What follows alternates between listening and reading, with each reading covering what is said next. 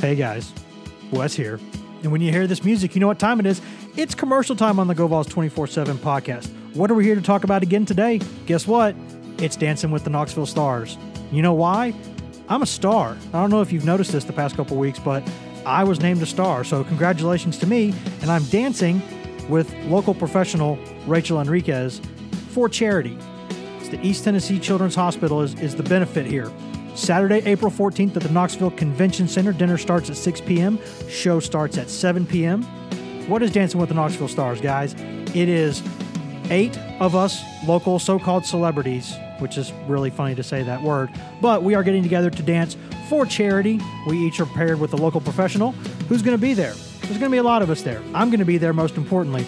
Also, Leslie Ackerson from WBIR, Tyrone from Star 102.1, Heather Haley from WVLT, Laura Helm from WATE, Lisa Henderson, who's a former professional cheerleader, Sarah Mitchell, former sports reporter here locally, did some work with UT and Channel 8. She'll be there. Also, Dr. Amit Patel from East Tennessee Children's Hospital will be there, and art patron and philanthropist, the lovely Sylvia Peters will be there. And as you said, most importantly, people get to watch and laugh at you. So yes. that's the greatest thing about this. Yes, it is. Aside from helping kids. And how do you do that, guys? You go to etch.com/DWTKS, etch.com/DWTKS. Let's say that you want to give us some money, but you don't want to pay $75 for a ticket. You don't want to pay $400 for a table of 4, which comes with complimentary champagne. If you don't want to do that, you can just go to this site. You can click on my name. You can donate just a couple of bucks. Every bit helps, guys. We're going to have some fun with this. If you want to come, April 14th, Knoxville Convention Center, etch.com/DWTKS. One more time, etch.com/DWTKS. What is it, Ryan? I wasn't paying attention. etch.com/DWTKS.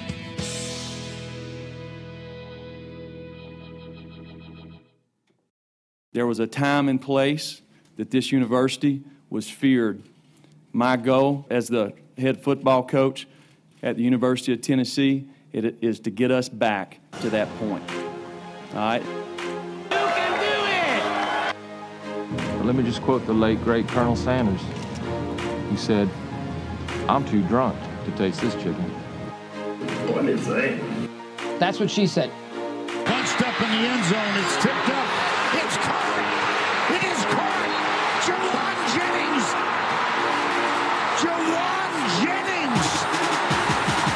Good morning, afternoon, evening, brunch time, lunchtime, spring football time, Sister Jean time, too soon time, whatever. It's football time, whatever time of day it is. It's the right time for the GoVols 24/7 podcast. Wes Rucker alongside Patrick Brown, Ryan Callahan here in Fort Rucker studio. And for those of you who were waiting on our basketball postseason finale, just to give you a heads up, Ramey and I will be recording that hopefully on Friday morning or Friday afternoon. It's been a long couple months for us, and I think we got home and both said, let's try to not do as much for a couple days. So we're going to get to that. Obviously a painful exit for Tennessee. Great game, but shouldn't have lost it. We will go into all of that in greater detail, talk about what's next for Tennessee as it moves forward with the basketball program, trying to kind of put this sting, this pain away and move on. But right now we're talking about football. In case you've been under a rock for the past several months, hey guys, Tennessee has a new football coach, by the way, Jeremy Pruitt. He and his staff have started spring practice, opened with Tuesday work on Haslam Field, back on Thursday. No interviews that day. We did get to watch practice though, guys. We did get to watch a good solid 12 or 13 minutes of practice. So now that we've seen that, we've seen all of that practice, all of probably 12 minutes times 2 days. What are we expecting from this Tennessee football team? Completely, everything accurately, full season, go. 15-0. That's what I was going to say. I mean, why not?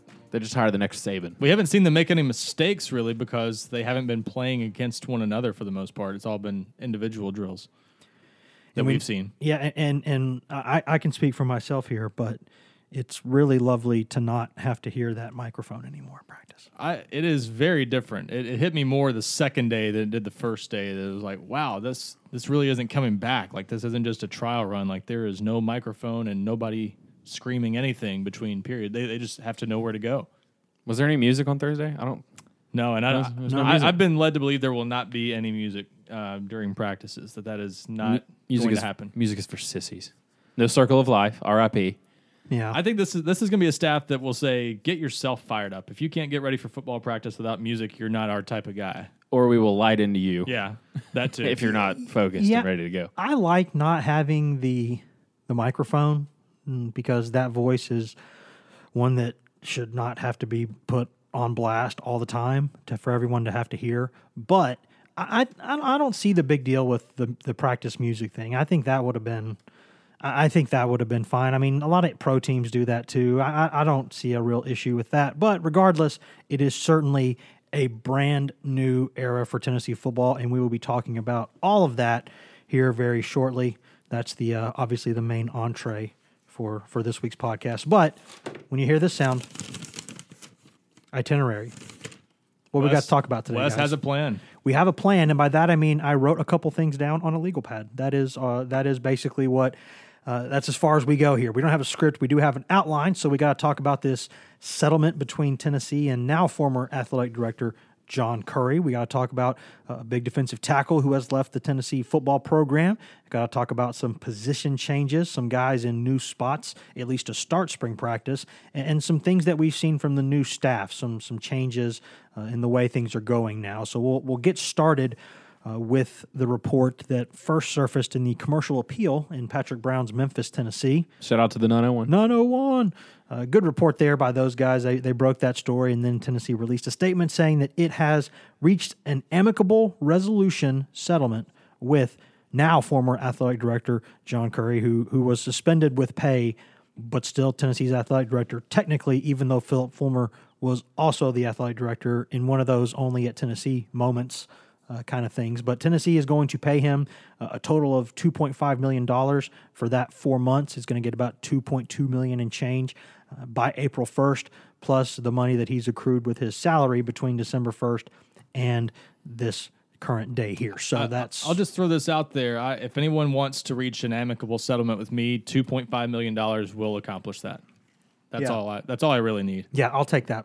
If I reach an amicable resolution settlement, I would take 2.5. Now, I might push for 2.6 or 2.7 because market value. But, you know, at the end of the day, if they're like, 2.5, take it or leave it, I'll probably take that.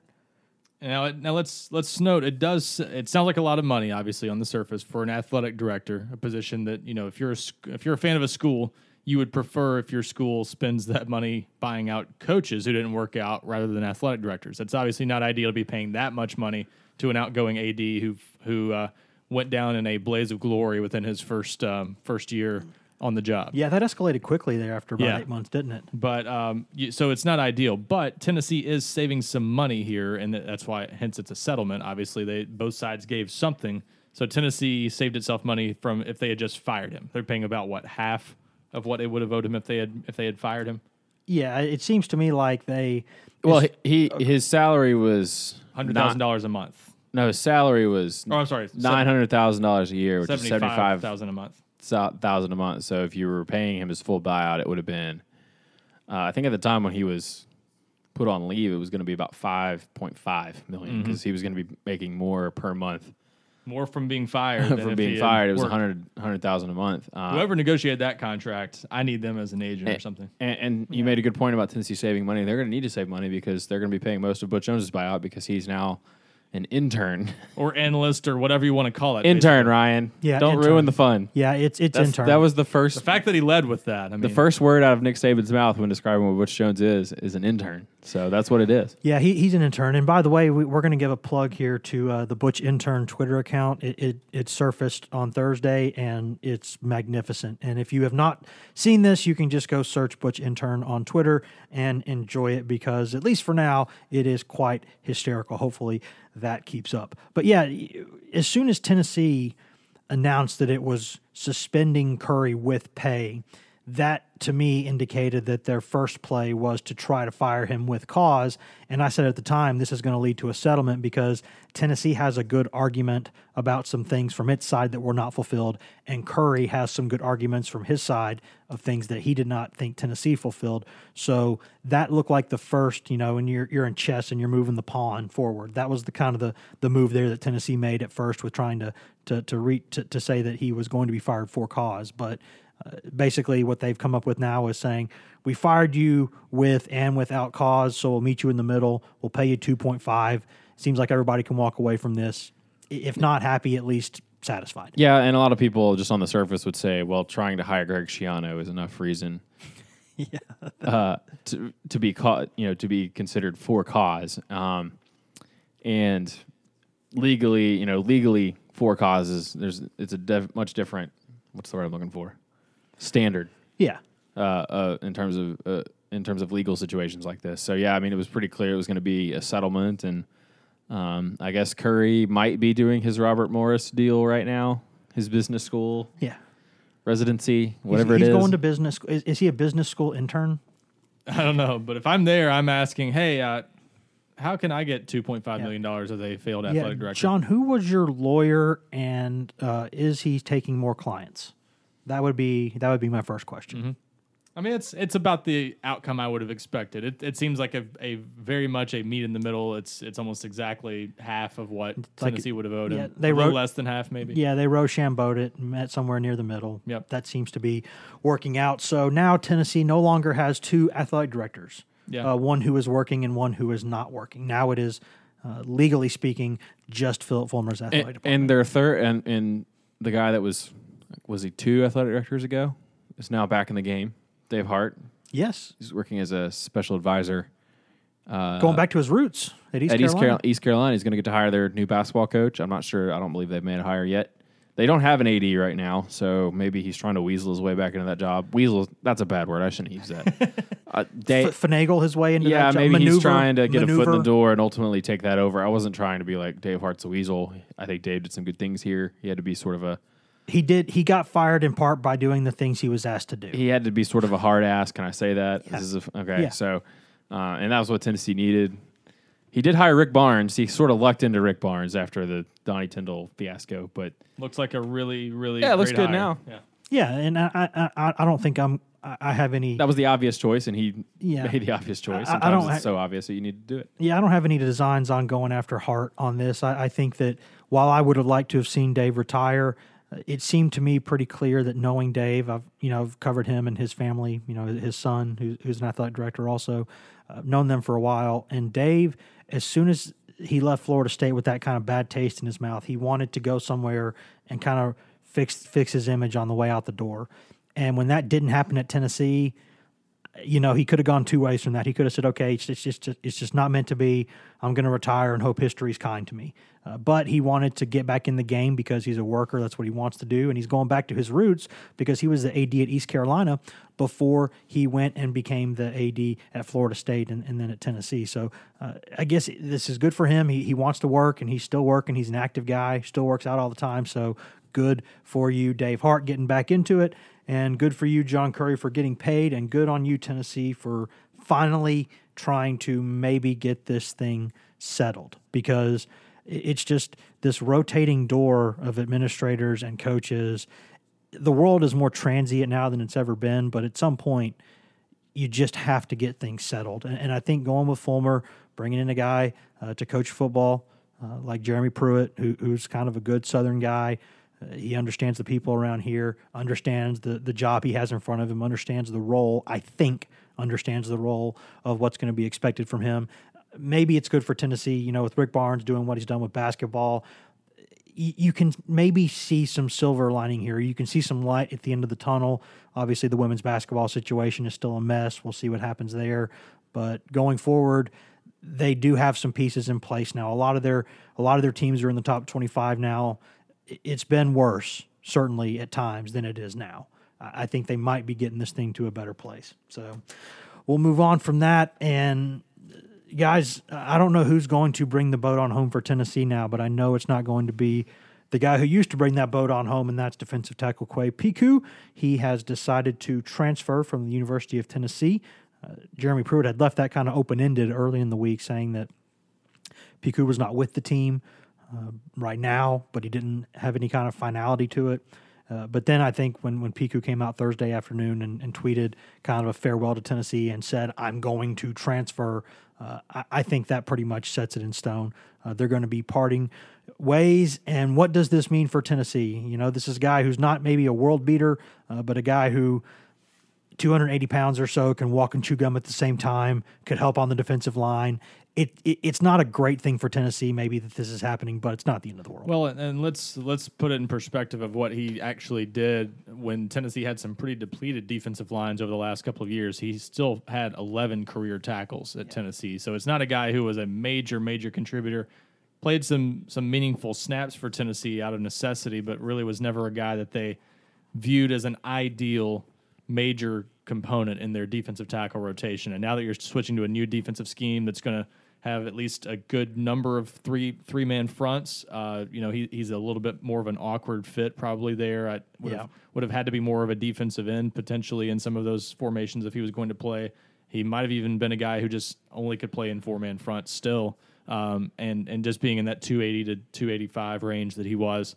And not the longest guy either, so some defensive tackles can make that work, not being very tall, but that was one of the things that he had to work with too. So not a bad decision probably for him to use that final year of eligibility to move on to another program. But would be interested to know behind the scenes kind of how that came to be, if it was kind of his call, just looking around and seeing the situation, understanding the staff brought in a lot of defensive linemen in this 2018 signing class, and knowing that it's going to be harder for him to carve out a role, or is this Jeremy Pruitt nudging him out the door? I don't think it's the latter, but I guess you never know. But still, yeah, again, you take a veteran guy out, it's never ideal, but kind of one we could see coming. Yeah, I don't think, and we've mentioned this before, but I don't know that the staff is in a position numbers wise where they're just going to be running guys off left and right.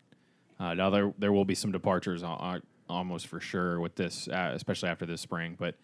Yeah, Piku is a guy. I mean, you've heard Jeremy Pruitt say a few times now. We need bigger guys. We have a small football team. We need bigger guys. They're bringing in some bigger guys. If you've seen Greg Emerson out there on the practice field, that is a big guy. Yeah, that is a large mammal. If you've seen pictures of Emmett Gooden, he's a big dude too. Big dude. Kingston Harris, Brant Lawless, all these guys are big bodies that they're bringing in. And Quay Piku is big, but he's not that big. He's not the kind of big that the staff wants. I don't know if maybe they approached him out maybe trying to play offensive line. I don't know if he's got long enough arms to play there either. So yeah, this seems like a situation where he didn't play much under the previous staff, and maybe he's got 2 years of eligibility left, so he could go to a bigger. He didn't have to transfer down necessarily. So, but yeah, I mean, once we notice, there have been rumblings that he might be leaving, and then we get the roster on Tuesday before practice, and he's not on it, and then here we are. Yeah, I think. And as you mentioned, Pruitt kind of left it open a little bit on Tuesday when he said he's not with us for the spring. I sort of thought, maybe he's looking around. But Maybe they had a disagreement and he's thinking about leaving. But yeah, but Thursday came the sort of finality of that he's going to go elsewhere. Yeah. Although he had said left the team were his words in announcing it, weren't they? So it still sort of strongly hinted at him not coming back. Yeah, and I think because Piku was never able to get a red shirt. He's a guy who could go to another FBS program. He's a guy who could go to an FCS or D2 program and play now. He's a guy who's not a bad football player. I think he can go somewhere and get some more snaps. And he's I don't know if I'm going to say that gave his all for Tennessee, but he was there for 3 years and did some things. So best of luck to him. He was always a treat to talk with. Certainly, when the few times we got to interview him were gold, because no one his size should have a squeaky voice like he does, and it's just really, really fun to hear. And he's a funny kid, so hopefully he goes on and does something with his football career moving forward. Guys, there were also a lot of the same guys that we've seen at Tennessee out there to start spring practice, but a lot of them are in new places. There's some guys out there. I guess we could run down the full list as we know it to this point. But basically, there are some guys who are getting a trial run in some different spots. And it makes sense for the staff to do that. You're a little short-handed at some positions. Running back, you're trying Carlin Filzami in the secondary, and that's kind of because you need some help at cornerback, and you want to see if Filzami can help there. But by moving him there, you kind of create more of a need at running back. So Princeton Fant, a guy who's maybe a little bit of an odd fit for this staff as a tight end, getting a look at running back. Tyler Bird also getting a look at in the secondary. You know, it could be cornerback more, it could be safety more. We'll see where he ends up going long term, but looks like he's getting a look there and will for probably a good bit. I'd be surprised if that's not a longer term move.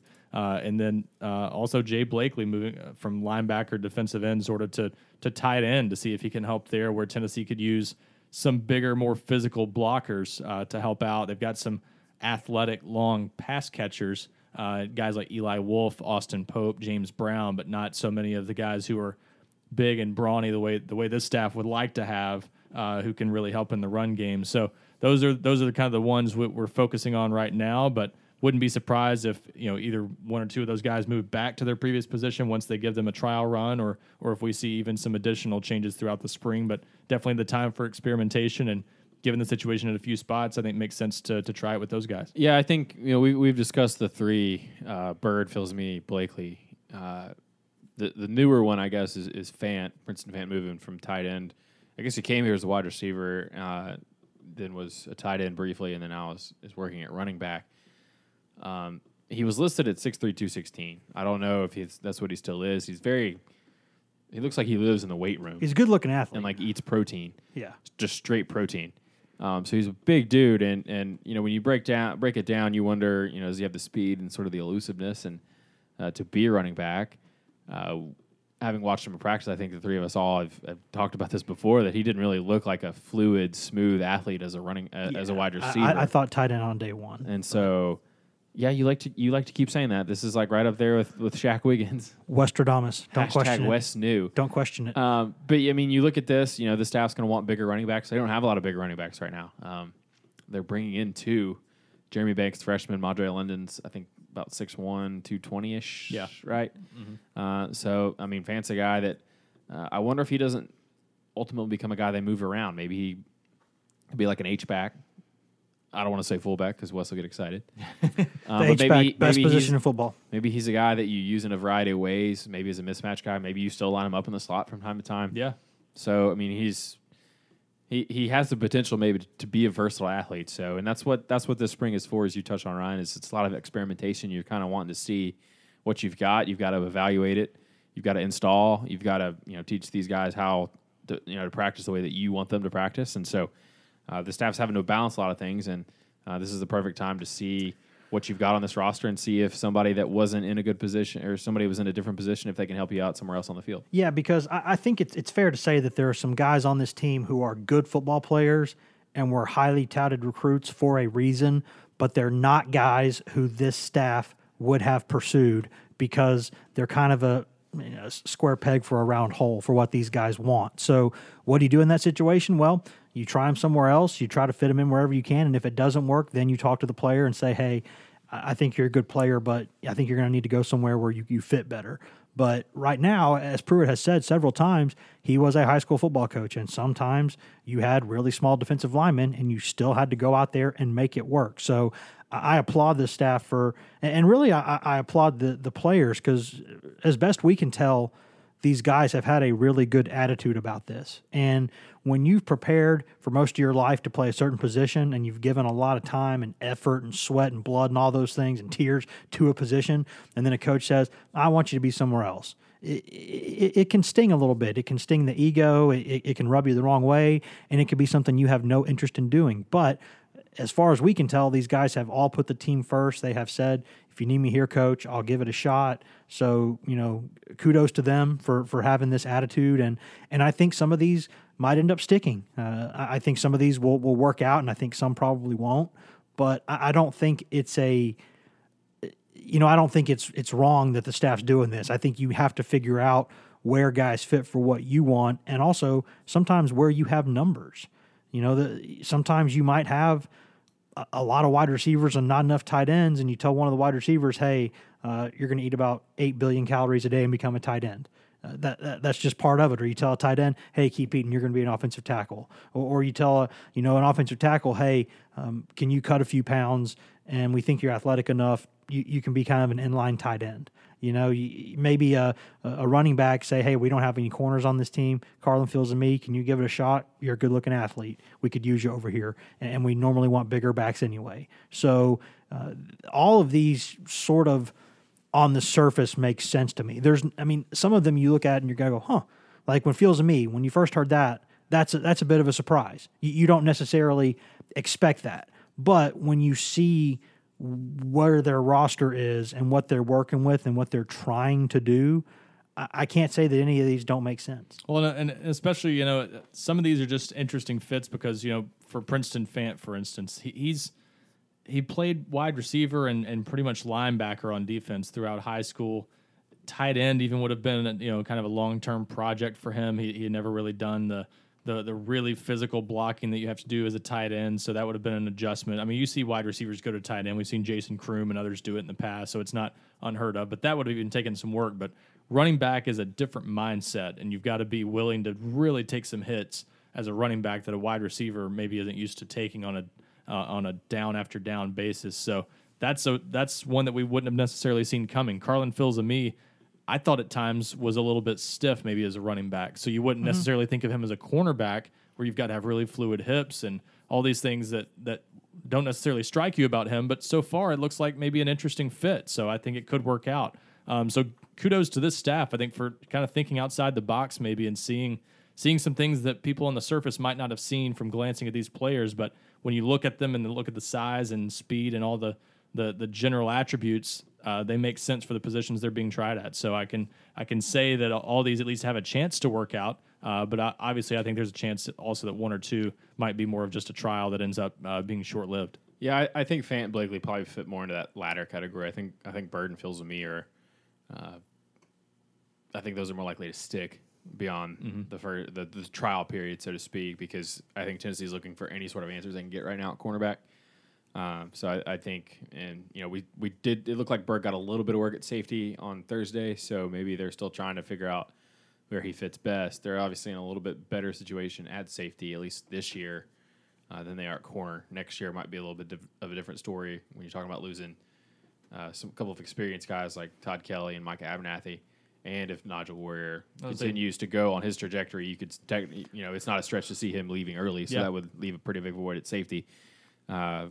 For you to fill too. So, I think those two are probably more likely to stick than maybe the other two. That's not to say that the other two won't stick, but it's a situation where those seemed a little bit more experimental to me. Fant might have to stick for depth purposes. He might. I mean, we'll see. There have been at least some. I mean, when you look at the group out there right now, it's not a very deep running back group, and you're not adding much to it. As you mentioned, Jeremy Banks coming in, Madre London coming in. So unless Carlin Fields and me moves back to running back, it's hard to see them really having enough depth to be comfortable if Princeton Fant isn't part of the equation there. So it'll be interesting. It's a tough one to look at and really forecast how it's going to go, but I can certainly see a scenario where Tennessee just needs him there, knowing that at tight end it's going to be hard for him to see the field anyway. One thing that I really like, and I think that this is sort of a common denominator that we're seeing here, is normally when a coach has to be fired somewhere, there's a reason for it. It's because what he was doing wasn't working and you need to do some things differently. And one thing that I've really, really liked from Pruitt so far, and it's been really refreshing just personally, if I can speak candidly here, to see it, is he does not make excuses. He's not big into, he could talk about how the players on this roster weren't a lot of the ones he would have recruited. Some of them aren't big enough. Some of them aren't maybe to the level of guys that he would like to go recruit going forward. But he doesn't say that. He keeps saying, this is what I've got. This is who we are. We're going to do the best we can with it. And he's saying we're going to do everything we can do before we even think about making an excuse. We're going to turn over every rock. We're going to look under every corner. We're going to see what we have, and we're going to do the best we can with it. He doesn't complain about numbers. He doesn't complain about the state of the roster. Now, maybe he does that privately. I'd be shocked if he didn't. Sure. But he goes out there publicly and just does not make excuses. And we'll see when they're losing games, which they're going to do this season. If that happens, then we'll really get the test of his kind of character in that. But it's a refreshing to hear a guy go up there and just speak plainly. Yeah, he's not spinning. That's, I think, the main thing that compared to the former staff that I think people are going to be excited hearing that over the next several months. He's not saying anything about this being year zero or anything like that, but he did say it in his own way. The challenges Tennessee faces this year when at the Nashville post-signing day celebration, I believe it was, he mentioned to the crowd there that, hey, sometimes our best, especially this year, just probably isn't going to be good enough. And that's just kind of where we are as a program. And I think that's how he's going to go about saying that instead of trying to spin it as, we're starting from scratch or whatever. It's just that we're not there right now, and that's okay. And you don't have to try to put a positive spin on that because people understand it. So I think it's that. And then also he's been through this before. I mean, remember, he was on the ground floor at Alabama with Nick Saban. And Saban took over a lot of Mike Shula players that ended up being core players for them over the next few years. So he knows he's going to have to play with Butch Jones players, and they're going to be important to him over the next few years. So you can't alienate those guys. You've got to show them that they're your players now, that you believe in them. And so it is important to also embrace those guys while also not making excuses. Yeah, and if you go back and look at that first Alabama team, you going back and look at it, you'd probably be surprised at how many guys actually end up playing in the NFL from that team. I mean, that cupboard was not left as bare as this one. I think this situation that Tennessee that Pruitt's inheriting at Tennessee is, if it's better than what Dooley and Butch Jones inherited, it's probably not by much. Not as much as people thought at first. I think, no, for sure. And maybe in terms of just the recruiting stars, the number of 4- and 5-star guys is probably more that he's inheriting than those guys did. But still, it's a situation where you're taking over a team that was 4-8, didn't win an SEC game, lost 5 of those 8 SEC games by at least 18 points. So it wasn't a team that was.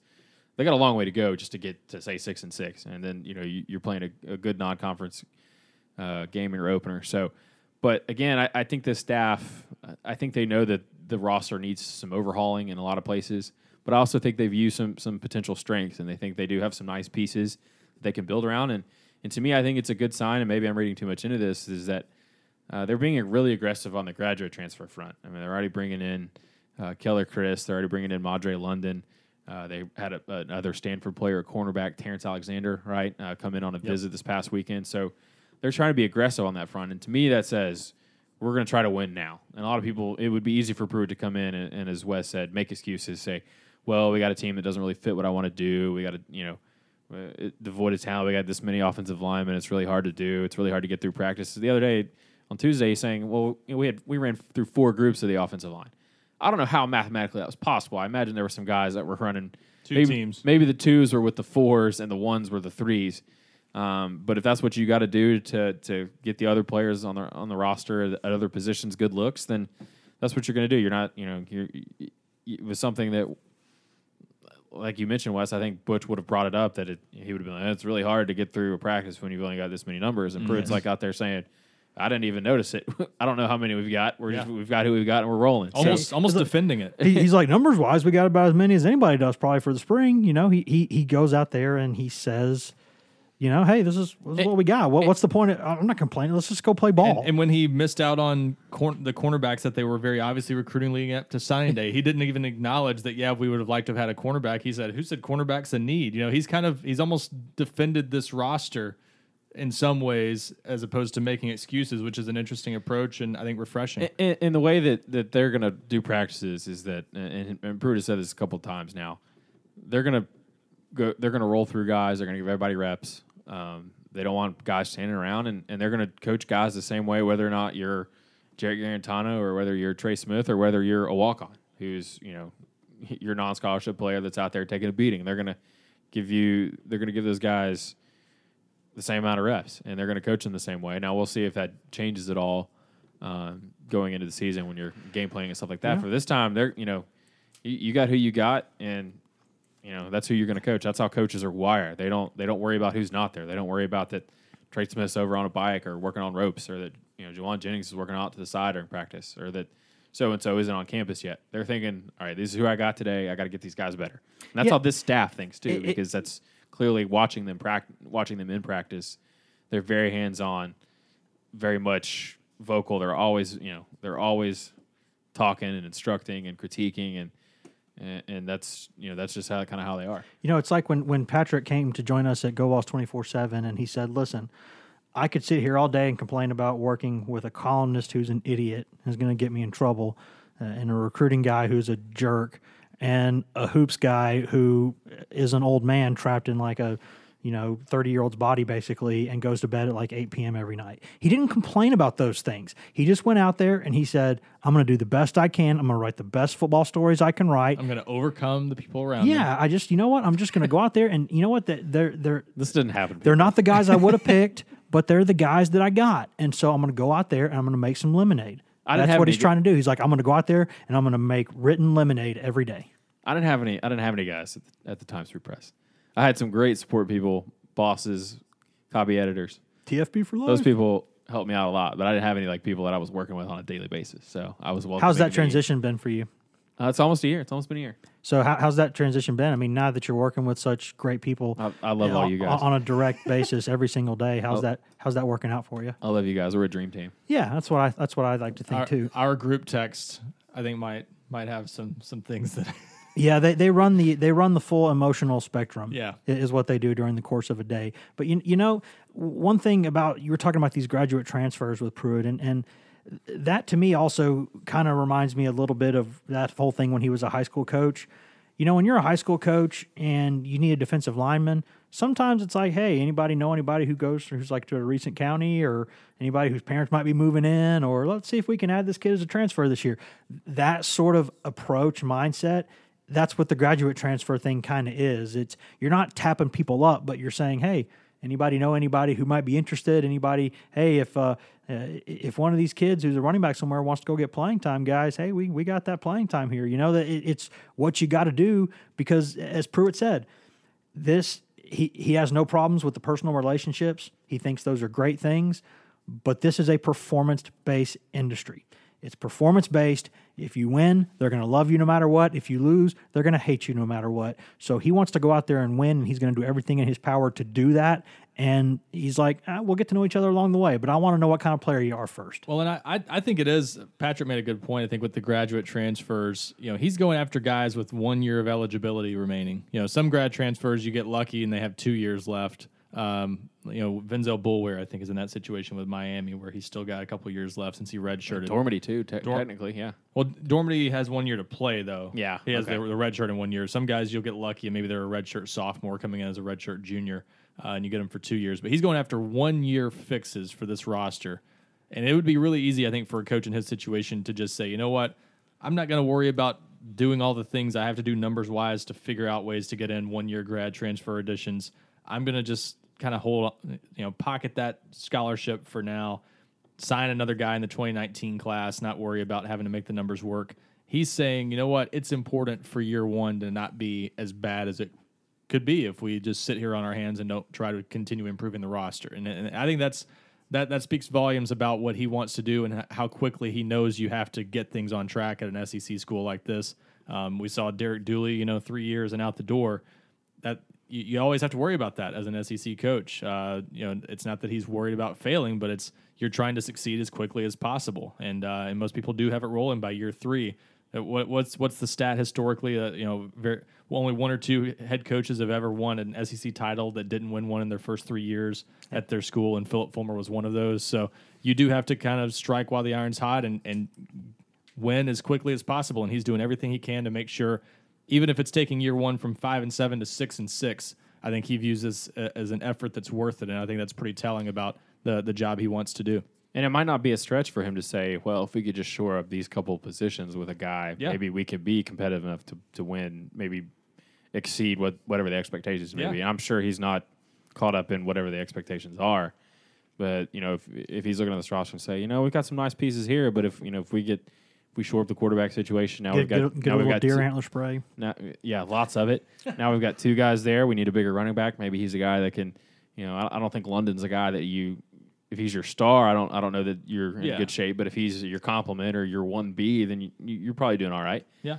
And then they need to if they can find somebody on the offensive line, I wouldn't be surprised if they pursued that. Mm-hmm. They've already brought a corner in. So the question to me is are you risking robbing Peter to pay Paul? Yeah. Or are you going to be taking up 2 of these guys? What if they don't pan out? Then you you take up spots in the 19 class. I think the answer to that is I think the staff is going to do much of what we saw with Butch Jones' staff. I wasn't sure at first that they would approach it this way, but I think they're going to turn over this roster as quickly as they can. And it's much more difficult to do that now because when Butch took over, his first 2 classes were about 30 guys. Yeah, he had 6 spots to back count, in and his you first can class. and now you can't do that. You've got 25. There maybe are ways around it, but your hard cap is 25, so it's going to be much more difficult to sign those extra 5 guys for 2 years. But that's 10 extra guys. Yeah, I just think regardless, they're gonna take those 25 every year until they can't, and flip this roster as quickly as they can. And in the meantime, if they can squeeze an extra win out of this team, that maybe helps you in recruiting. Helps you, even if you aren't much better as a team, if you find a way to get enough talent to piece together an upset somewhere, that can make a splash for you this year. If you find a way to beat Florida at home, even though Florida's not that good, maybe that makes an impression on people. Or if you beat Alabama, whatever. Maybe not. Maybe unlikely. But if you pull off an upset somewhere, good luck with all of that. If you pull off an upset somewhere in year 1, it can really make an impression in recruiting and kind of speed up the rebuilding process. So it's worth it, I think, to make that investment. But I think it is a very interesting approach that not every coach would take. Last thing before we get out of here, Ryan, I know that it remains to be seen kind of exactly how things shake out this weekend, but it looks like it might be a busy weekend. There might be a lot of kids in town, especially for a spring weekend that's not your spring game. Looks like they're going to have a bunch of kids in town. Yeah, and it's not unheard of, I will say, to have a fairly large visit weekend just for your first weekend spring practice for sure can be almost a junior day basically for a lot of staffs. Butch Jones' staff always had a pretty good turnout for that first Saturday practice of the spring. You always want to try all those weekend practices are sort of big deals. You want to take advantage of every weekend you can to get guys on campus before they turn their attention to their own spring practices in April and May. But to get what looks like a really impressive list of visitors in town this weekend, if they all make it, will be huge for Tennessee. Some of the big names that so far are penciled in as of the timing of this recording. Quavaris Crouch, the 5-star athlete from North Carolina. Say that 5 times fast. He's a big time player, so you'll want to get familiar with that name. Tennessee and Clemson, definitely 2 of the early favorites there. Tennessee got him on campus in January. Getting him back in town, I think shows they're really a contender there, along with, I believe it's pronounced Coffrey Brown, the 4-star running back, a friend of his from the Charlotte area. They'll be coming in together, so that's a big couple of visitors there. Darnell Wright, the 5-star offensive tackle from West Virginia, who visited Tennessee twice last year. He's coming back this weekend. Jalen McCullough, a top 100 player, a defensive back from Georgia. Kane Patterson, the 4-star linebacker from Nashville. Tyus Fields, a 4-star corner from North Carolina, hoping to get a ride. That's just some of the big names so far. So it could end up being a pretty big weekend, it looks like, visitor-wise, and I think you'll see a pretty steady stream of visitors throughout the spring. But that first weekend spring practice, you try to get as many guys on campus as you can, and we'll see how that goes throughout the spring. But definitely, I think you have to be impressed by the guys they've gotten on campus so far. Even last weekend at the end of spring practice, or beginning of spring practice, end of spring break, kind of a dead weekend. They got Bill Norton, who ended up committing to Georgia, but a 4-star D lineman from Memphis. Kalen DeLoach, a 4-star linebacker from Georgia. Joshua Harris, a 4-star defensive tackle from North Carolina. Warren Burrell, a cornerback target from Georgia. So some really, really good visitors they've gotten on campus already at least once, in some cases more than once. I know people are looking for the momentum. They're looking for the crystal ball picks, the commitments. I think those will come in time. If you keep getting guys like this on campus, you're going to recruit pretty well, and I think they're off to a good start, at least laying the foundation for the guys they're going to be recruiting for the next 5 or 6 months, and even longer in some cases. So we'll see which of these guys make it in, but they've done a good job, and it looks like this weekend will be kind of another junior day to add to the 2 they had over the past month. Is this a couple North Carolina guys? Yeah, and is it going to be an added emphasis for the staff? It seems too logical not to. I know. Was it Mark Elder that had some did some good things there? Elder did a good job in the Charlotte area. Tommy Thigpen had Eastern North Carolina, and they were hit and miss there, but had some success there as well early on. And they kind of went away from it at times. And I don't know if that's because North Carolina wasn't as good in some years in terms of producing top talent as it was in other years. And also Clemson has made it tough over there. Clemson and other schools kind of dominate that area. And Clemson's rise has made it hard to go into North Carolina and get guys that they really go after. So I think Tennessee maybe shifted some of its focus to other areas that were bigger priorities, where they could get guys. Louisiana and Florida, I think, were the beneficiaries of that as much as anything, maybe And some of that was time well spent. Some of it maybe not. But I think North Carolina, like you said, Patrick, it's always got to be important. The staff sees not only is that state important to Tennessee whenever Tennessee really has it rolling, but this is a really, really good year in North Carolina. They've already offered a large number of guys in North Carolina. This is a strong class over there, and give them credit for seeing that opportunity. But yeah, I think it might be a long-term kind of reallocation of resources to make North Carolina a bigger priority than the last staff did. I mean, it makes sense. It's obviously within that radius around Knoxville. Within 6 hours or so. And, they've had a trickle of some good players. Riley Ferguson, Marquez North, those are good players. North got Emmanuel Mosley out of there. Yeah. Shy Tuttles, North Carolina. Marco Osborne. Yep. So they've had some success there. And Butch Jones' staff, again, all those guys were Butch Jones signees, so give them credit for finding some guys. But I didn't think it was as consistent as what they should have done.